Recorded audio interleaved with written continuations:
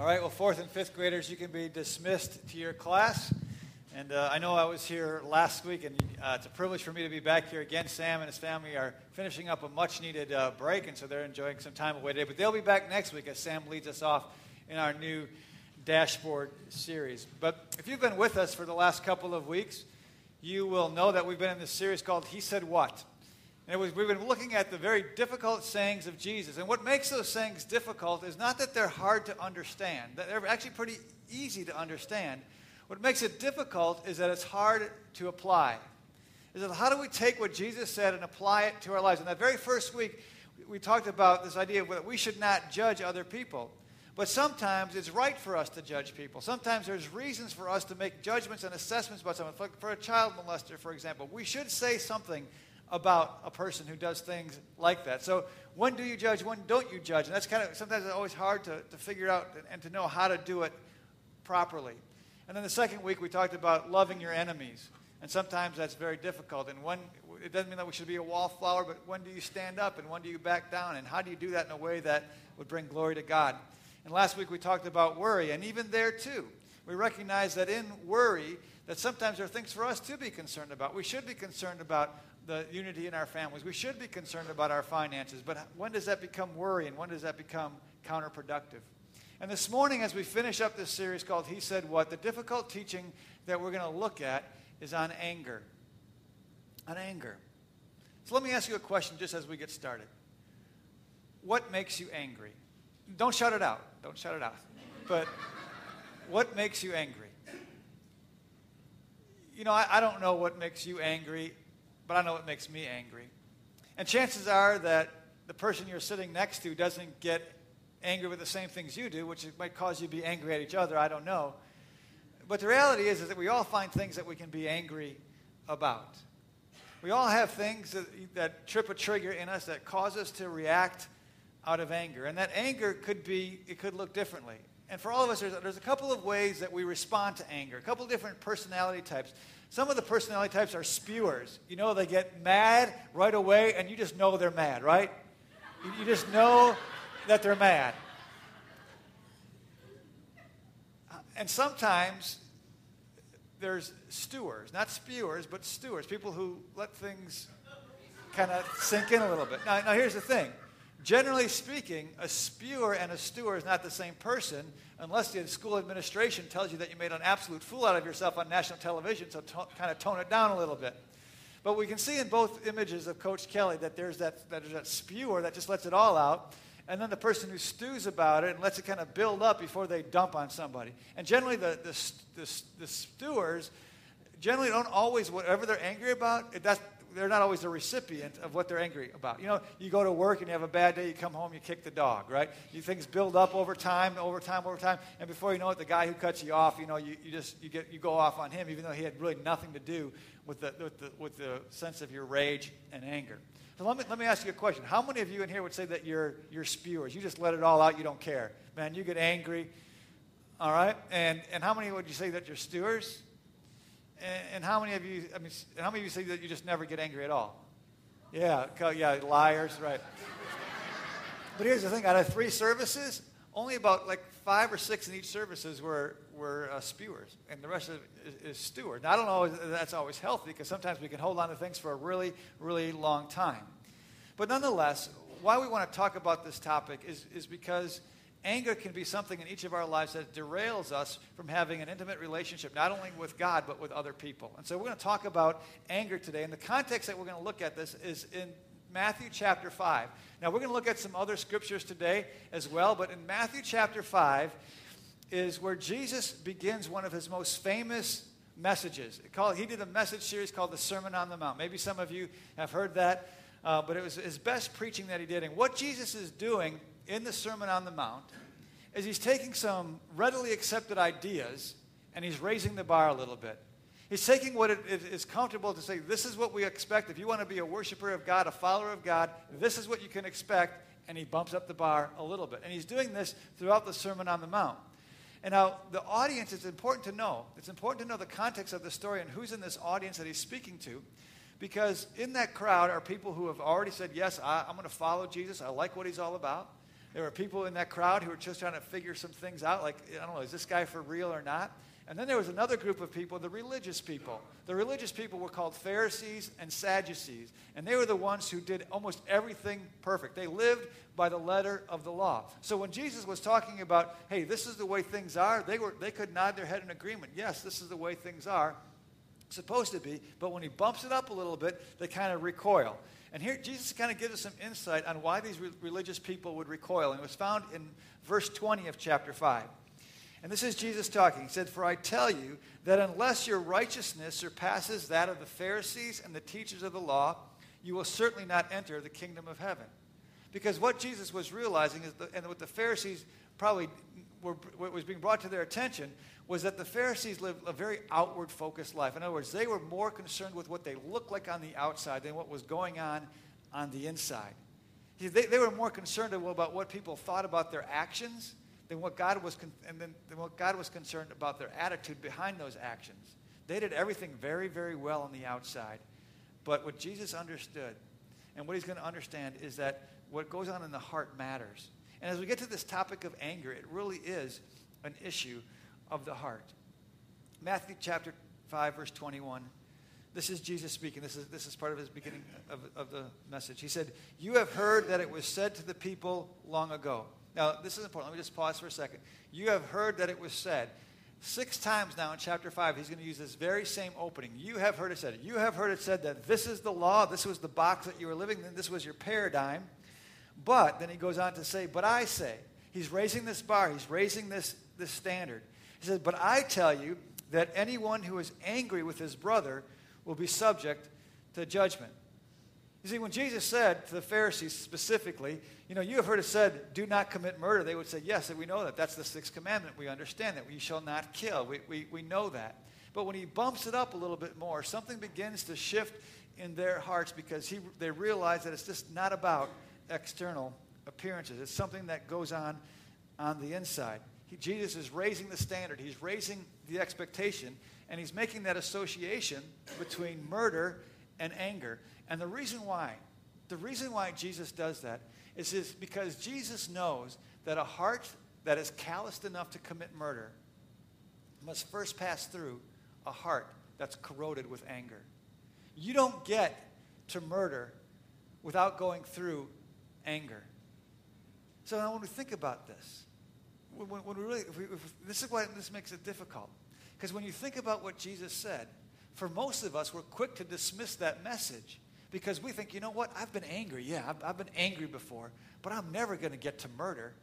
You see, that gap in between anger and murder seems so big for all of us that we think, there's no way I'm going to get over there, so we kind of just dismiss it. Well, he's not talking to me. Because why we don't think he's talking to us is because we justify our anger. We make rationalizations of why we've gotten angry, but we never think we're going to get to murder. And and that's probably true. Hopefully it's true for all of us. Hopefully we've never committed murder. But here's what I do know. In anger, a lot of us have wounded other people. With angry words and angry actions, we've killed important relationships in our life because of what we've said or what we've done. Because of anger, we may not have done a physical murder, but we've destroyed lives and we've destroyed relationships because of that. And that's the heart of the matter that Jesus is trying to get at. And maybe you haven't necessarily done that, but there might be some of you sitting here this morning who have been wounded, mortally wounded by somebody else's words or what they've thought about you. And it doesn't matter whether it happened last month or a year ago or 20 years ago, is that you recognize that maybe a piece of you is missing because of what somebody said. And Proverbs 18 reminds us that the tongue has power of life and death. Words matter. And words spoken in anger have the capacity to do the same thing that a physical murder does and destroy us. But if we don't recognize the fact, if we just think that that chasm is too far and too wide and that we're not going to ever make that, we're going to miss out on the importance of Jesus' teaching. But now, when we think about anger, if we know anything about the Bible, we know that sometimes it's okay to be angry. You see, Jesus never said, don't be angry. He never told us that. Anger is just an emotion. It's a response. We can't help it. It's the same way we can't fight sadness or we can't fight, joy. It's just an emotion that we have. But how we respond to that is what Jesus is trying to get at. how we react in our anger when things don't go the way we expect them to. That's what Jesus is getting at. So what I want to do this morning is try to get us to the place where, you know what, we can narrow that gap. But this tension exists because in that Old Testament, we know that God got angry. It's very easy to see that God got angry. So how do we respond? And why did God get angry? Well, God just didn't kind of get a little bit angry. God flew off the handle. I mean, you read about the descriptions of God's anger, and it says that he burned with anger, that his anger was aroused, that he was furious at his people. So when we read that, say, well, if God expressed all these emotions, then how am I supposed to do it in a way that honors God? Yes, my anger has burned before, but so has God. So what do I do with that? And there's this tension, and we know that Jesus in the New Testament overturned tables. He walked into the temple, didn't like what he saw. He just didn't say, hey guys, if you don't mind, you're kind of disrupting what this place was really for. My house is a house of prayer, and you've turned it into a marketplace. So would you mind just packing up your things and leaving? That's not what he did. He started flipping over tables, and he started throwing people around and breaking stuff. So when you look at that about Jesus, God in the Old Testament, Jesus in the New Testament, what do you do with that? How do you live? How do you express anger?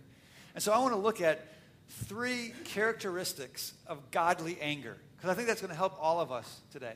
3 expressions, 3 characteristics of godly anger.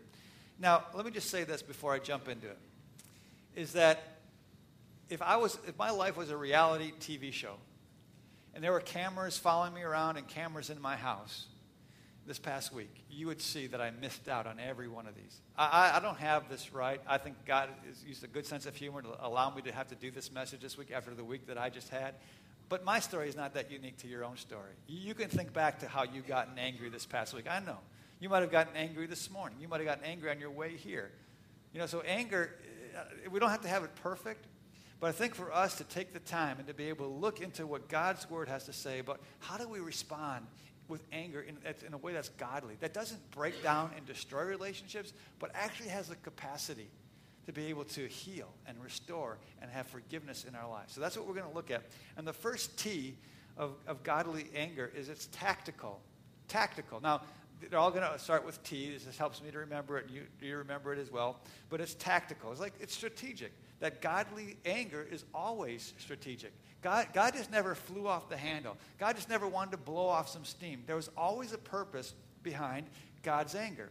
And what's important to know about God's anger, and we get that this wasn't just God blowing off steam, is because in Exodus chapter 34, verse 6, this is how Moses describes him.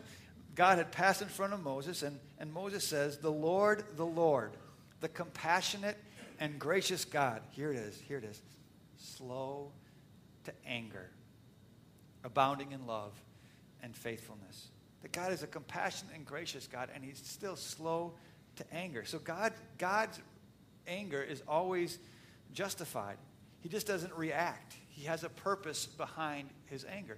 And there's, again, lots of examples in the Old Testament, but this is one, it's coming from 2 Chronicles chapter 34, verse 21, that I think really illustrates for us God's righteous anger. And it says, just part of the first verse, go and inquire of the Lord for me and for the remnant in Israel and Judah about what is written in the book that has been found.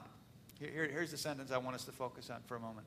Great is the Lord's anger that is poured out on us because those who before us have not kept the word of the Lord. They have not acted in accordance with all that is written in this book. See, God had a very specific plan for his people. He had called them by name. He was leading them. They were the promised people. They're the ones who were going to sustain the nation of Israel. They're the ones who were going to usher in the Messianic age when Jesus would come back. So God had the definite plan. And as according to the chronicler, is that when they didn't, God's wrath and anger was poured out on them because he knew that if he didn't do something, they would just continue in the way that they were going, and they would continually and slowly drift away from God. So God couldn't just stand by idle and let that happen. He had to take action because God's anger is always tactical. He's always trying to do something to draw people back to himself. And maybe we can remember it this way, is that God's anger is not meant to get us back. It's not used to pay us back, but it's used to bring us back. Whenever God is angry with his people, when he's angry with us, it's not a sense of revenge. He's not trying to get even with us. God's anger, he wants to bring us back, and it's always an act of love, not an act of hate. God's anger was just never randomly thrown out there. He always had a purpose. It was tactical. Now, doesn't that look different than our anger a lot of times? I mean, isn't our anger a lot more of a response to what somebody did to us, that we think somehow we got to pay them back, that we have to get even and get revenge? That's not the heart of God. That's not the essence of what it means to have godly anger. We should be strategic in our anger.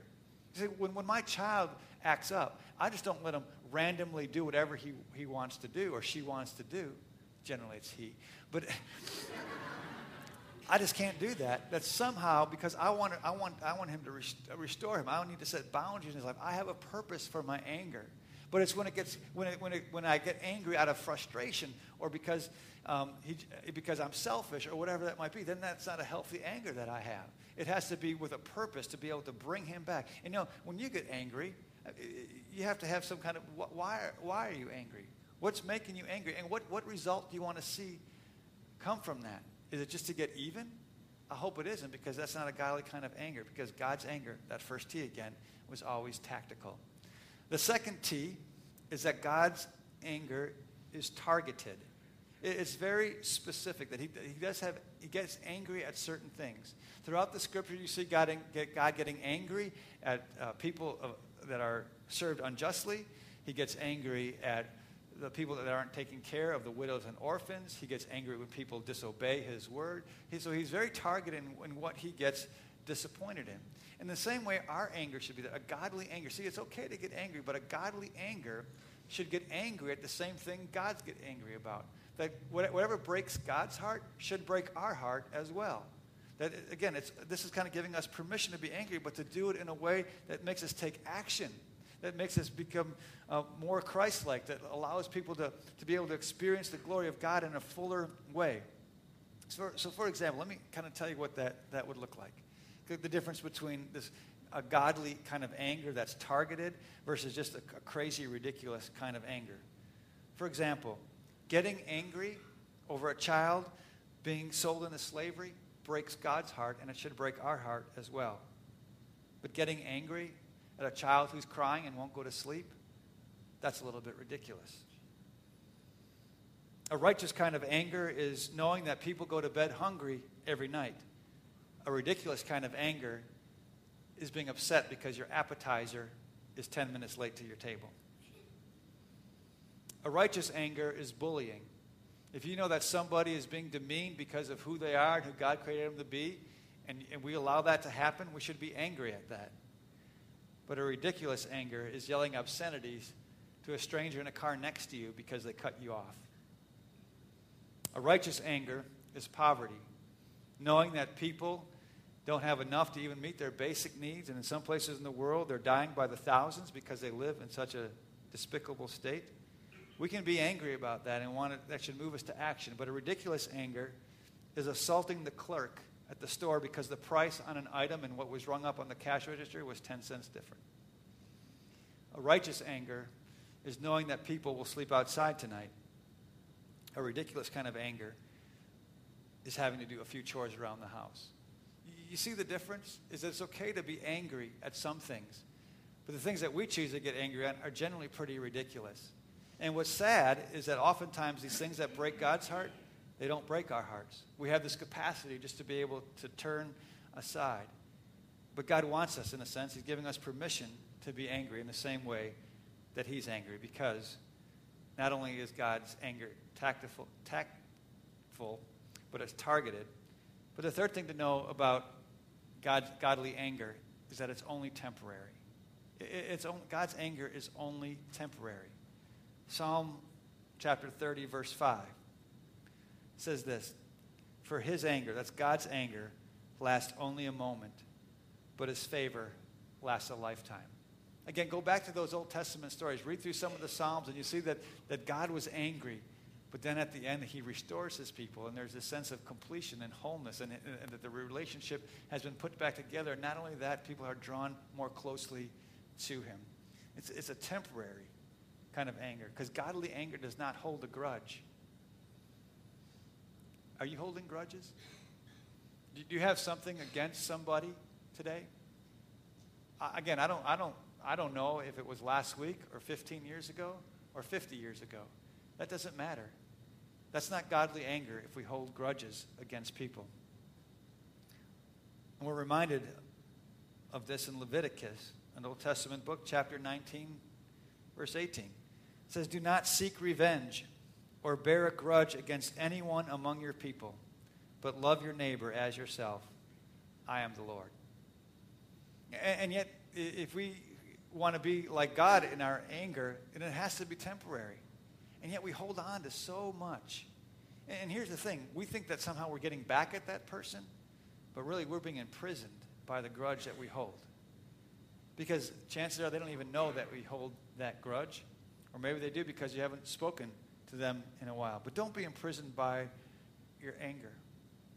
And here's as I stand up here knowing that I don't have this all together and have all this right, some of you are thinking to yourself, but if you really only knew what he did to me. I had 2 small children at that time, and he left me, and the struggles that I've had for all the years since. If you really knew that, how can I not hold a grudge? Or if you knew what she said about me, and she knew it wasn't true, but she went ahead and told people that anyway, if you knew that that's what she did to me, then you would hold a grudge too. Or if you knew what they did to me, how they embarrassed me, how they ridiculed me, how they didn't invite me, then you would hold a grudge too. And perhaps maybe that's the natural instinct, but that's not what God is calling us to do. In fact, in Ephesians chapter 4, verses 26 and 27, it says, "In your anger do not sin," which is basically what we're talking about. It's the essence of what we're talking about. But then this next verse, "Do not let the sun go down while you are still angry, and do not give the devil a foothold." Now, I don't know, maybe some of you got that advice before you were married, and you were going to get married, and some wise person told you, hey, whatever you do, if you want your marriage to last, whatever you do, don't let the sun go down on your anger. And that's a great advice for a marriage. But it's also good just for our general relationships.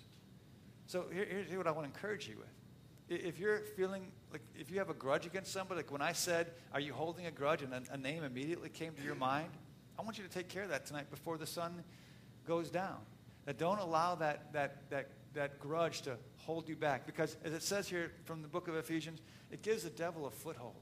It allows us, it imprisons us. It allows us to not follow and be obedient to God. It allows Satan to come in there and begin to continue to erode those relationships. And here's what I know. Here's what I know. Once you hold a grudge against one person, it's very easy to justify doing it to somebody else. And so that's why Paul is encouraging us in Ephesians, don't go to bed angry. So maybe it's not possible for you to call the person or get together with the person who you have a grudge against. Maybe they've passed away. Maybe you don't even know where they are anymore. But maybe something just has to happen in your heart. So we don't have a heart that's prone to want to murder someone, but we have a heart that is prone to love and to encourage and to restore and to reconcile in the way God has done that to us. So those are basically the 3 T's. They're fairly simple, is that it's tactful, it's targeted, and it's temporary. Because let me ask you this question.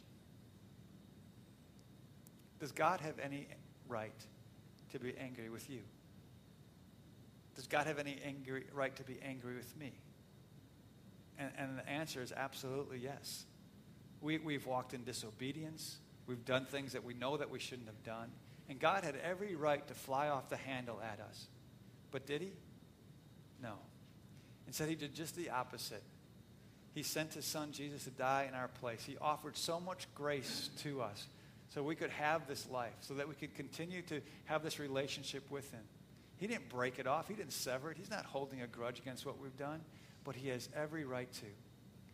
And so if God did that for us, wouldn't it only make sense that we adhere to the teachings of Jesus when he said, hey, if you committed murder, you'll be judged, but if you're angry, you'll be judged as well? We need to allow that same provision that God showed to us. We need to be able to show that to other people. Because imagine what that would look like. What relationships in your life might be different? What would this Thanksgiving and Christmas, what would change this year if you let go of a grudge and reconciled and didn't hold that anger in your heart? What would it show? What would it illustrate to your children if you no longer had a house that was always in turmoil because of anger issues over silly things. That would make a difference. And then what difference would it make if for all of us, if we just be able to live out of this appreciation, knowing that God could have done anything he wanted to us, and yet he decided just to show us his grace? What would that look like as we impact the kingdom? I'm going to ask the band to come back up, and we're going to sing a song that speaks specifically to this amazing love that God has for us, even when we didn't deserve it, that he decided to pour it out on us. And in the midst of the song, there's some short musical interludes where the band is just going to play. What I'd like you to do during that time is just think about the love that God has for you specifically, but then seek the Lord. What does he want you to do because he's shown you that great love? What do you need to do today in order to resolve those grudges that you might be holding on to? What does it mean for us today to be able to think about, okay, what do I need to do to begin living in a way where my heart is not angry, but is able to be only angry in the way that God wants us to do? So let's stand. I'm going to have a quick word of prayer, and then we're going to sing. Father, thank you for the challenge this morning as we're reminded of what it means to live with a godly anger versus our human fleshly anger. And God, we readily admit to you that we can't do this on our own. That is a challenge, and that it's difficult, and that sometimes it's not even desirable, that we don't feel like it. But God, you never asked us to do only what we feel like. You called us to be more like Jesus. And so in this moment, as we have heard the truth from your word, I pray that you would give us, each of us, the courage and the strength and the desire to live this out. Not sometime in the future, but perhaps beginning this afternoon. Allow us to do what we need to do to bring glory and honor to your name, because you love us so much and you deserve that response. In Jesus' name, amen.